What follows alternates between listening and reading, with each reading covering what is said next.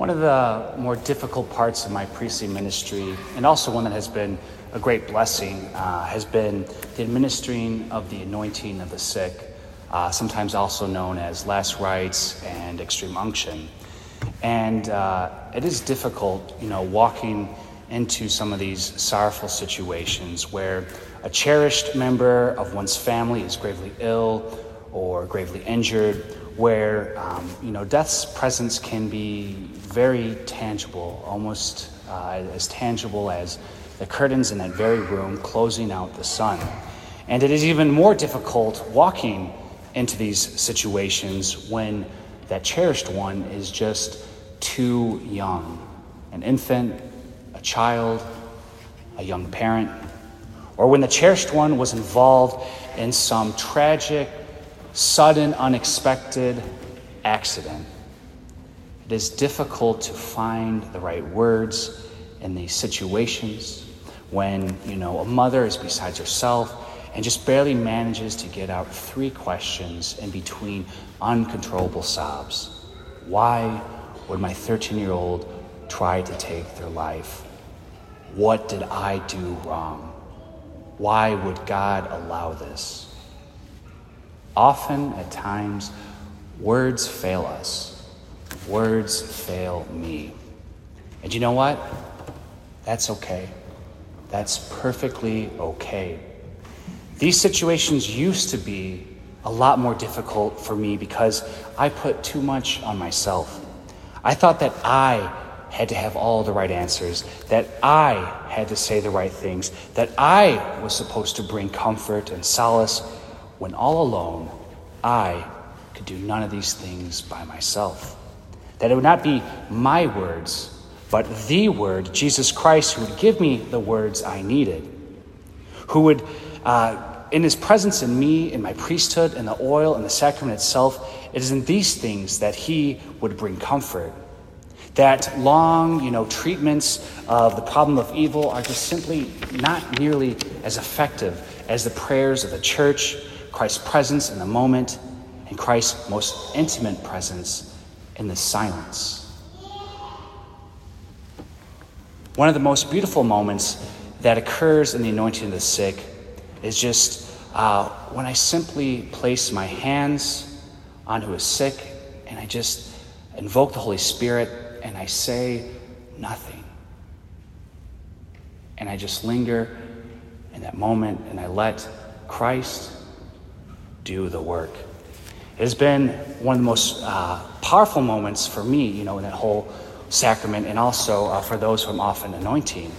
And I was reminded of this beautiful, intimate moment that occurs in the sacrament when praying with today's readings.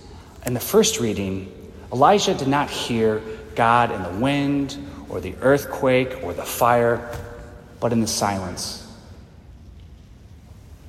That is when he heard a tiny whispering sound in the silence.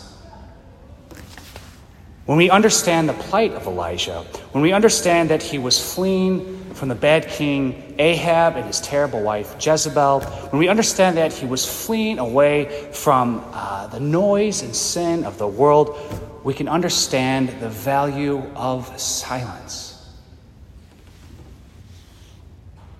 I'm coming off a 5-day silent retreat, and so I've been just so much more conscious of this value of silence. And often how I'm just so constantly tempted to fall back to noise, that I have not protected and held silence as sacred as I ought, and have so often caved into distraction and noise, and still do.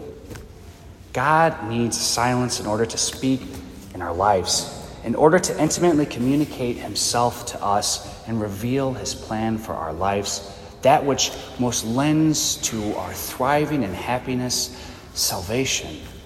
But why is it that we always fall back into the noise of the world? Why do we, when God begins to whisper into our hearts, we shut the door? I believe the gospel gives us the answer.